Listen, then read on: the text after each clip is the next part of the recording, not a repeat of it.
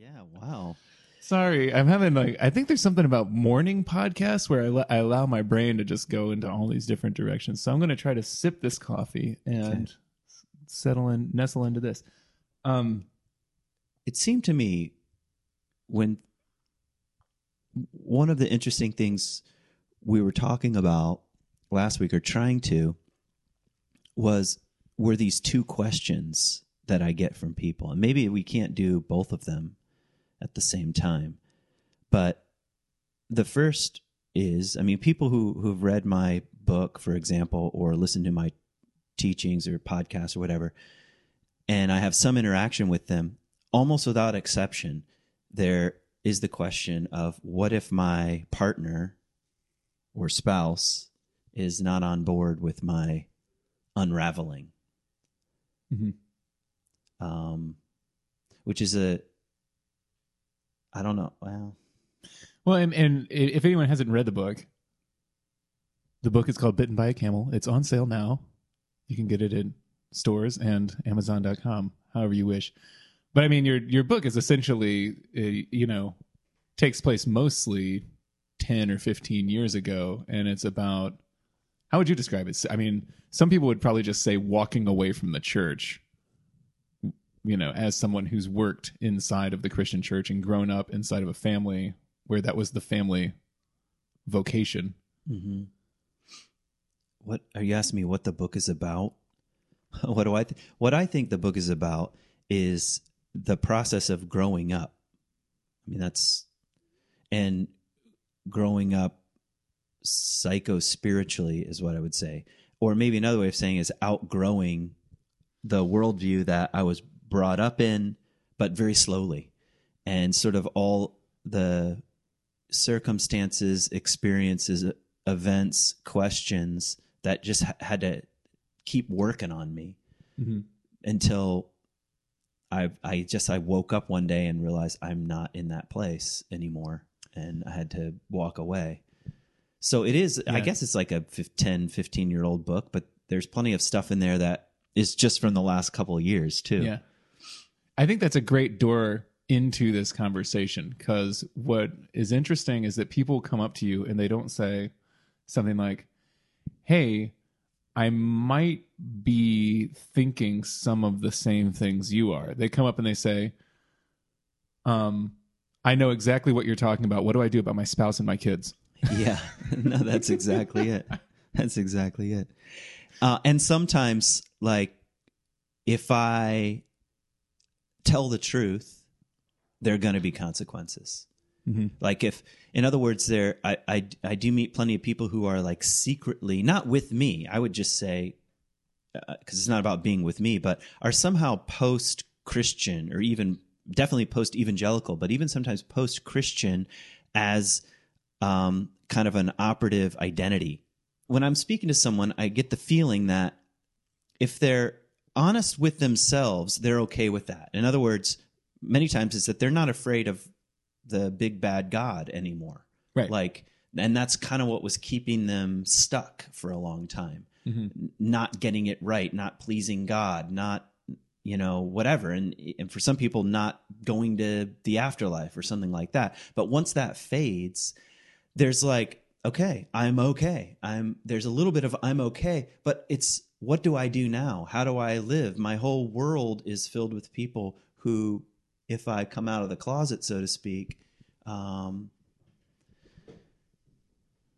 lose my social standing. People won't know how to relate to me. I don't know. Maybe.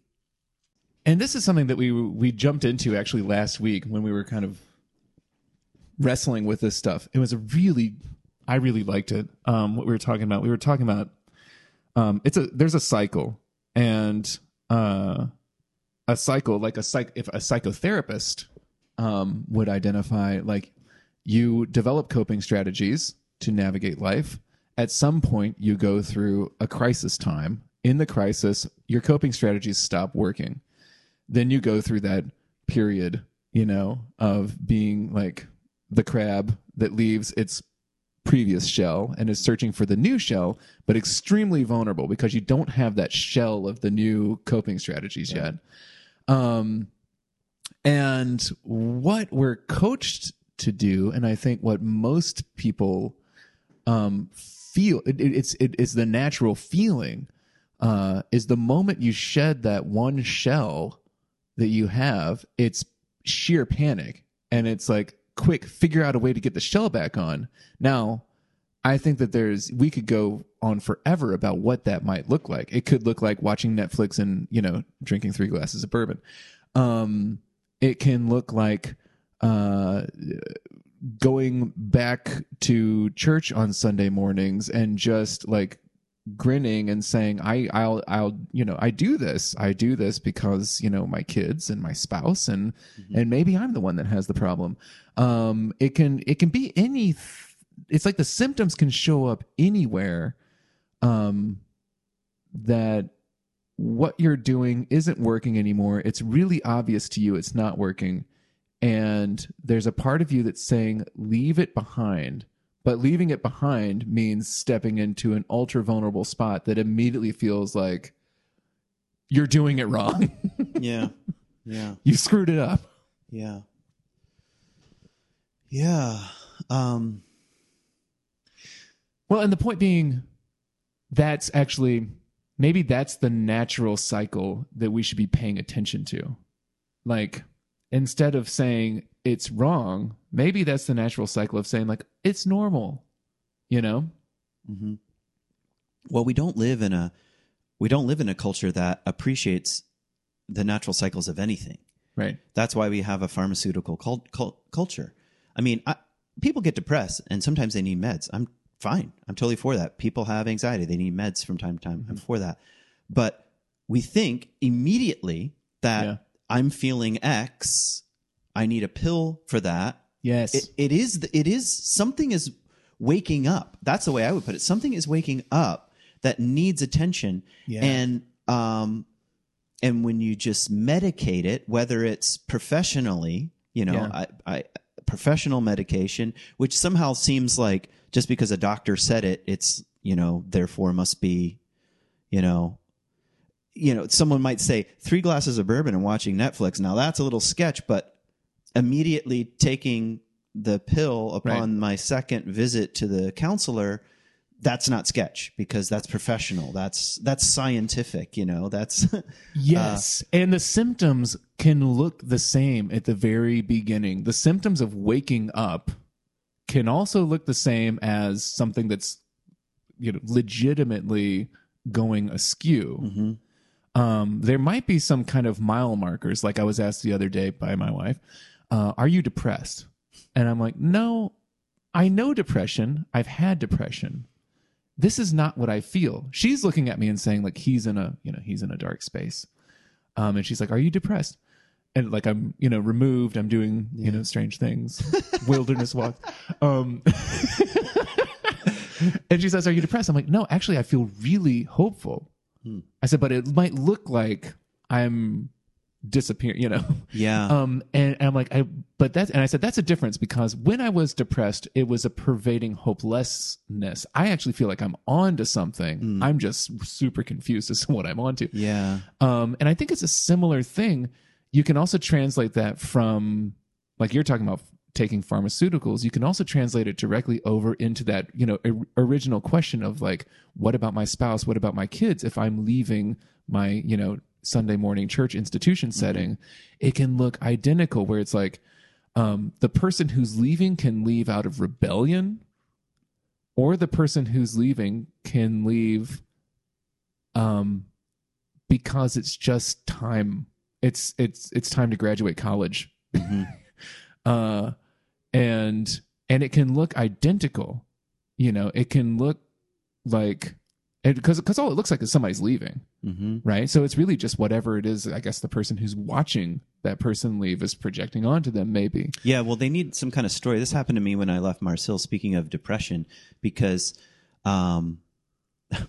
this came to me in a roundabout way, but many people began taking the narrative of Kent is leaving Mars Hill into he's depressed, he's having a hard time, his dad just died, he's struggling with his faith, and which probably all those things were true.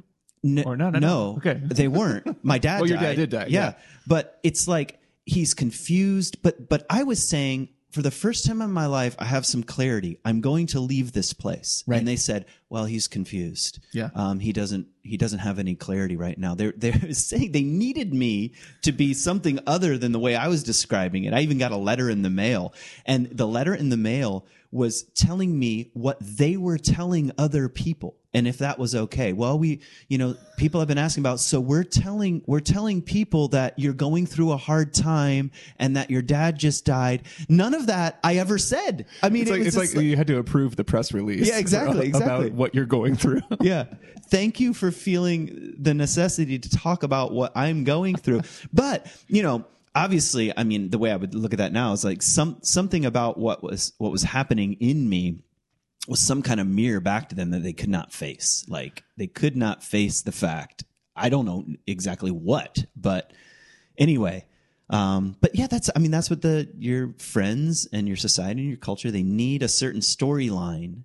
And that's the problem with any kind of soul waking up, because it's probably not going to fit the storyline of the first half of your own life, but it may not fit the storyline of what's culturally acceptable. Yeah. Well, and as the person who's writing the story that's going on within you, it's really challenging to get up each morning and write that story and feel like you might and I guess I would say the pervasive feeling is probably like, I might be doing this wrong. Yeah, no, I think you're filled with self-doubt. I don't think that ever goes away. Yeah. Even today, sometimes I wake up and be like, why did I give up a 6-figure job with health insurance and benefits and retirement? And I could virtually say whatever I wanted besides the super no-nos of evangelical Christianity. And I probably could have, quote, taken the church in whatever direction I wanted. Like, I could just wake up one day and be like, we're open and affirming, deal with it, suckers. Why did I give that up? That was stupid, But then, I don't know, those are just like passing moments. I think that's still the wounded child saying, somebody needs to take care of me. Somebody needs to fix my problems for me. Somebody needs to pay my bills for me. Somebody needs to be I had an administrative assistant, as dumb as this sounds.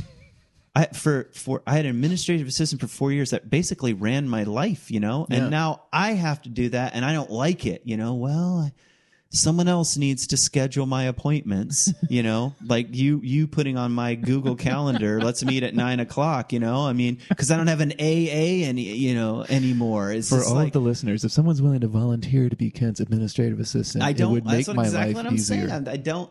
That's like someone else will take care of me. That's the little wounded child not wanting to take responsibility. And I think, I want to make a whole podcast about this so I don't want to get into it, but I'll just mention one thing that James Hollis says about adult relationships. And he says the first step is to take responsibility for your psychological and spiritual well-being. Now think about that as number one. Now put that right back into the context of our original question.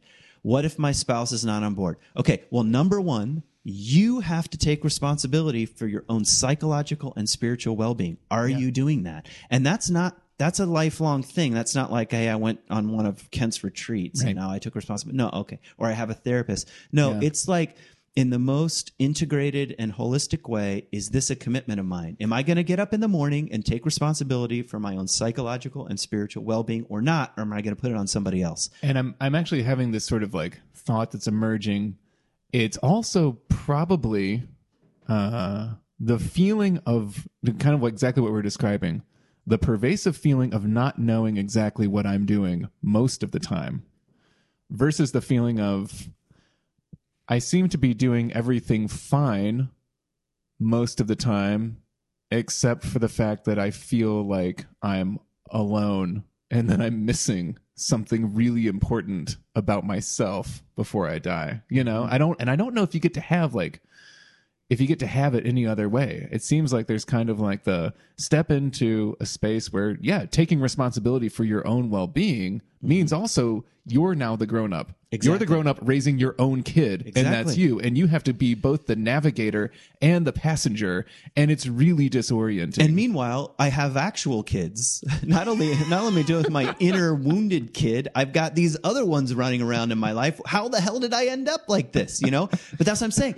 So quickly, okay, how can I shirk responsibility? I'm going to pay for my kids to go to a Christian school. I'm going to go to church. That way they're not lost. I'm going to lean on my spouse or partner to do A, B, and C because I don't want to take responsibility. I'm going to take the easiest job that I possibly can take so that all my bills will be paid and someone else will run my life, administrative assistant, and I'll just keep my mouth shut. And Right. that's called capitulation. That's the fork in the road. And that capitulation at the age of, say, 38 or 39, whenever you were, when you left, can be capitulation, whereas at the age of 24, it might different. just be the architecture of Yeah. becoming an adult. I And think that's so. the weirdest thing about having this, like, and I'm also raising children. Mm-hmm. As I'm refusing to capitulate at the age of 40, but those kids haven't even gotten like close to building their original architecture. And it's so damn confusing as far as like, okay, then what do you do on Sunday morning? Do they Yeah. need to be in Sunday school? Fuck, I don't know. Yeah. Listen, I'll give you another story from James Hollis, a psychotherapist. You can look him up. He tells a story of, I just heard this the other day on a podcast. He tells a story of, he was a college professor for a long time, and he was doing some kind of lecture on projection and transference. So relationship stuff, take responsibility for your psychological and spiritual well-being. So he was talking about projection and transference, and it made intellectual sense. He's at a, prestigious university. Kids are smart. They get it. They understand it, and they take a break. They come back. He's like, okay, now let's take these basic concepts and let's apply them to your existing relationships right now. Let's apply them to ones that have just ended or ones that you're in. Go. And nobody had anything. They couldn't do it. They understood the concept, but they didn't have the psychological maturity. Their egos were not strong enough to look at their own life. In other words, And in the sense of like, they couldn't say like, this is where I was projecting something onto another person, or this is where I was transferring experiences from my own life onto somebody else's experiences. the reason why is missing the because they point. haven't lived enough life. They hadn't gotten married, had kids, and spent 15 years projecting Right. the magical other on, and then have it fall apart. They didn't have that yet. So, Yeah. They can read the book, but Yeah, you can't yeah. actually feel. so some patience is in order. it's like. All right. So, Yeah. and that's back to what we were saying before. Like, all right, so our culture is pretty sick. I don't think we need to praise the fact that we're cogs in the machine of the industrial growth society. There are things that we can do about that. But when you're 22 and you're taking your first job as a nurse, this is a great thing. I mean, Yeah. it's part of your own psychological development. Let's not confuse that with your sole task in life. You Right. know, that's What's your soul task in life? what's Nursing. mine? No, I'm just that's like, yeah. Don't jump to the end. Yeah, but so one of the things that we're missing are these larger cyclical maps, period. Like, what is a full life? One of the things I've been complaining about forever is that we don't have any elders. Yeah, All right. Well, that's because we don't have any adults. right. And why is that? Because we don't have very many healthy late adolescents who are wanderer archetypes.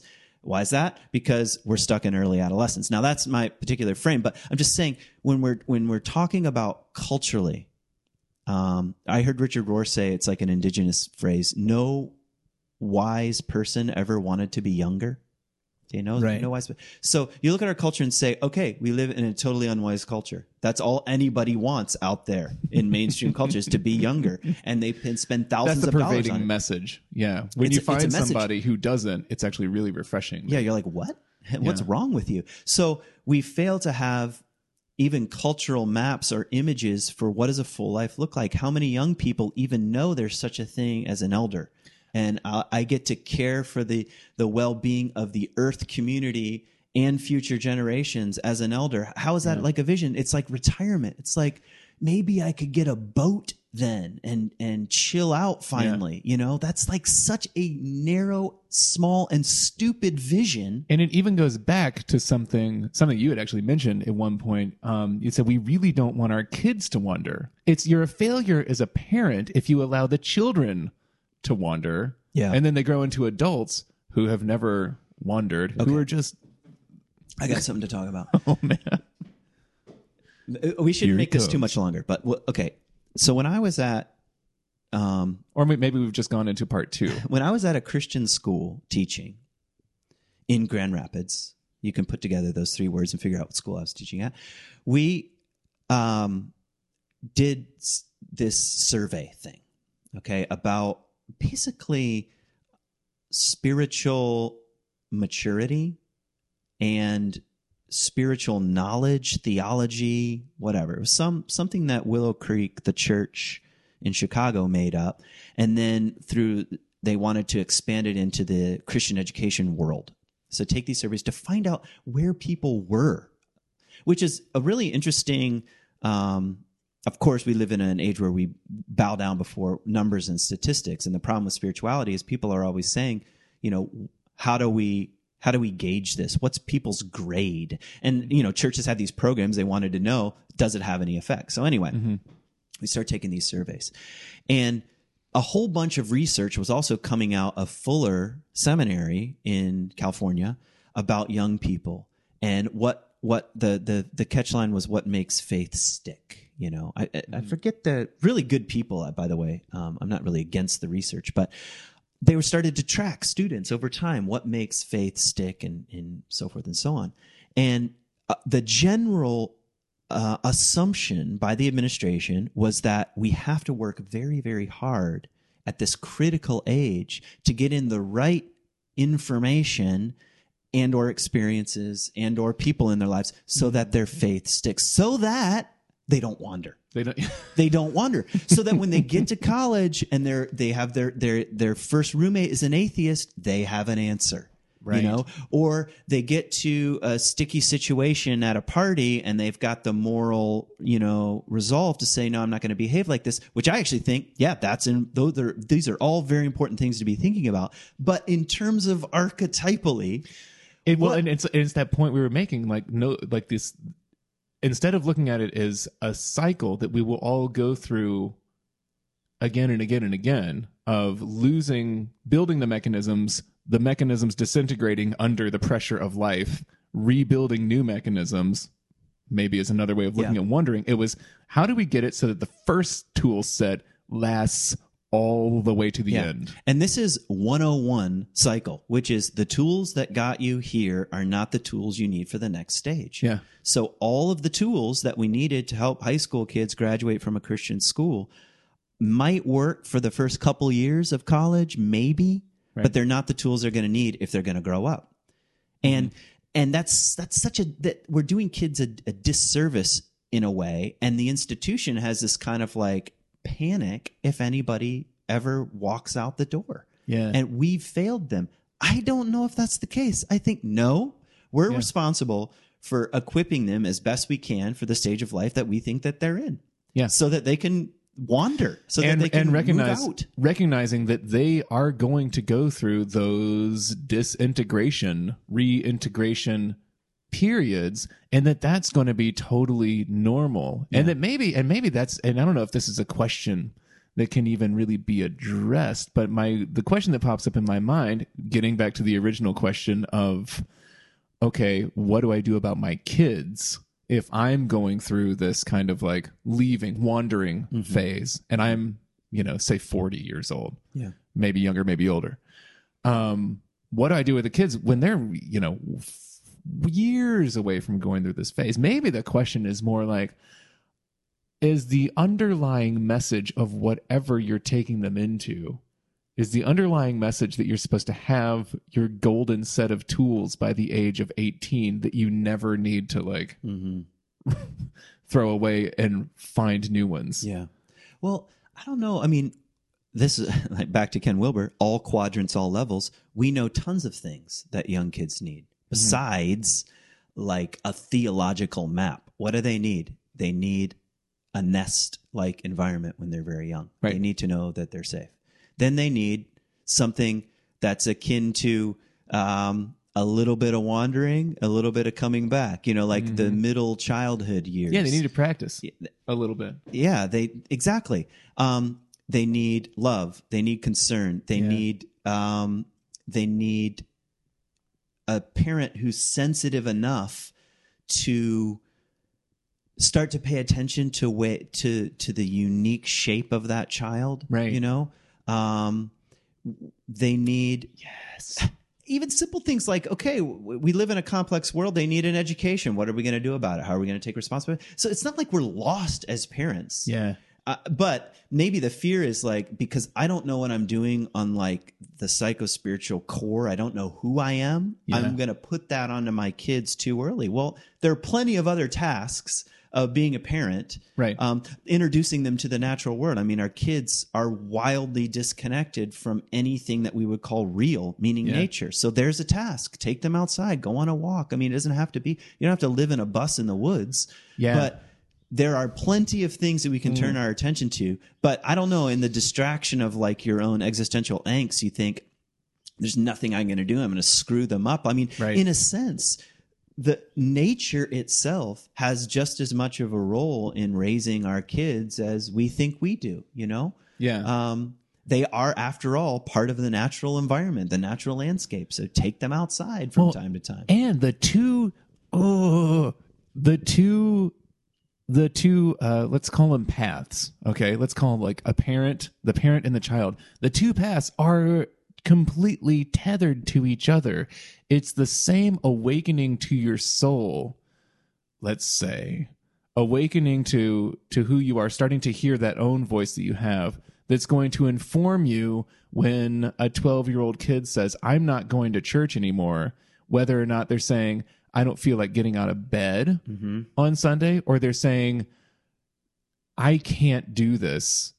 And it's squashing who I'm trying to become. Okay. Here's something else. So here's an archetype that helps for teenagers, early adolescence. And it's the archetype of the thespian, the actor. That's the archetypal image, which is, as a parent, let's just hold that for a second. So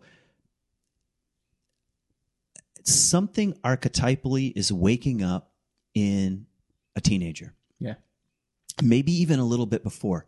And if the archetype is the thespian, the actor, they have to put on. Why are they putting on? Why are they putting on a mask? Why all of a sudden were they wearing like, hip hop clothes, and then they decided to go, goth. Can I give you just a beautiful image? My daughter literally went to like an event with her former classmates at her former Christian school, and she shows up wearing a jean jacket covered in basically every button that she's bought or acquired from her travels, and like holding Office Space, and holding a book under her. Like, why bring a book to a social event? It was literally a fair. She brings a book to the fair where all of her old friends are going to be. It's Neil deGrasse Tyson's Astrophysics for People in a Hurry. Yeah, it was just on the go. You're on the go. You got to carry that with you. You're in a hurry. Yeah, she's putting on the clothes of like, I'm gonna be the person who does this. So now. Honor it. That's what I'm saying. Honor it. And that's the problem with I think when you're inside a strongly religious culture that has very narrow views on what a healthy teenager is, and you want to, conventional wisdom is, well, you don't want them to stand out in any way. Let's pull them back into the mainstream so that they won't get mocked, so they won't get. No, if they don't do that, they will not grow up. If you don't, I'm not saying encourage them in a like kind of crazy way as a parent. Try this, try that. Pay attention to what they're drawn to. If they're drawn to something, I mean, you're a parent. You can say that's dangerous, Oh, I kind of want to experiment with heroin. Okay, there are other ways of shifting one's consciousness. That's a dangerous one. You might die. Right. But carrying around Neil deGrasse Tyson and, having 500 buttons on your jean jacket, okay, this is the thespian. Try it out. Right. Because it's back to the original struggle. Authenticity and social acceptance. There they are. They sit in tension. And and the only way to find out a little more of one's authenticity is to try on a few masks, is to go grunge for a while. You know, I mean, look at my high school pictures and my hair, you know, like how did I go from like in the 6th grade, I was like this nerdy kid. I had bifocals and, you know, when I'm a junior, you know, I've got 9 out of 10 kids prefer crayons to guns, my Pearl Jam shirt and my long hair. And I looked exactly like Kurt Cobain. Was that authentic Kent? Well, in some ways, it was me as the thespian saying, who am I in the world? I don't know why, but for some reason, Kurt Cobain and Eddie Vedder and Alice in Chains and Soundgarden, they make me feel alive. Like they're speaking a language that I'm speaking. I just didn't know that. And I had to try that on. I had to try that on. And there was something authentic about it. Yeah. Even though I look like every other grunge kid, you know? Yeah. But that's the beauty of it. That's the beauty of being the thespian. If you don't go through that sort of phase of life, then I think when the fork begins to appear in the road and you start to have the deeper choice of authenticity versus capitulation and social acceptance, you're much more likely just to go the path of capitulation. Yeah. You know, if you've been thoroughly indoctrinated by your parents, by your church, by your Christian school, or forget about Christian school or whatever, any school, you know, capitulate. The point of life is to capitulate to the materialistic industrial growth society. Do you have a home phone? I forgot. I don't know anyone that has a home phone. Do you have an answering machine? It's like, hi, you've reached the Moors. Please leave a message. Beep. Pick it up and answer it and hang up.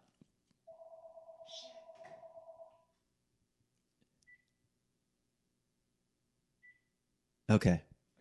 End of podcast.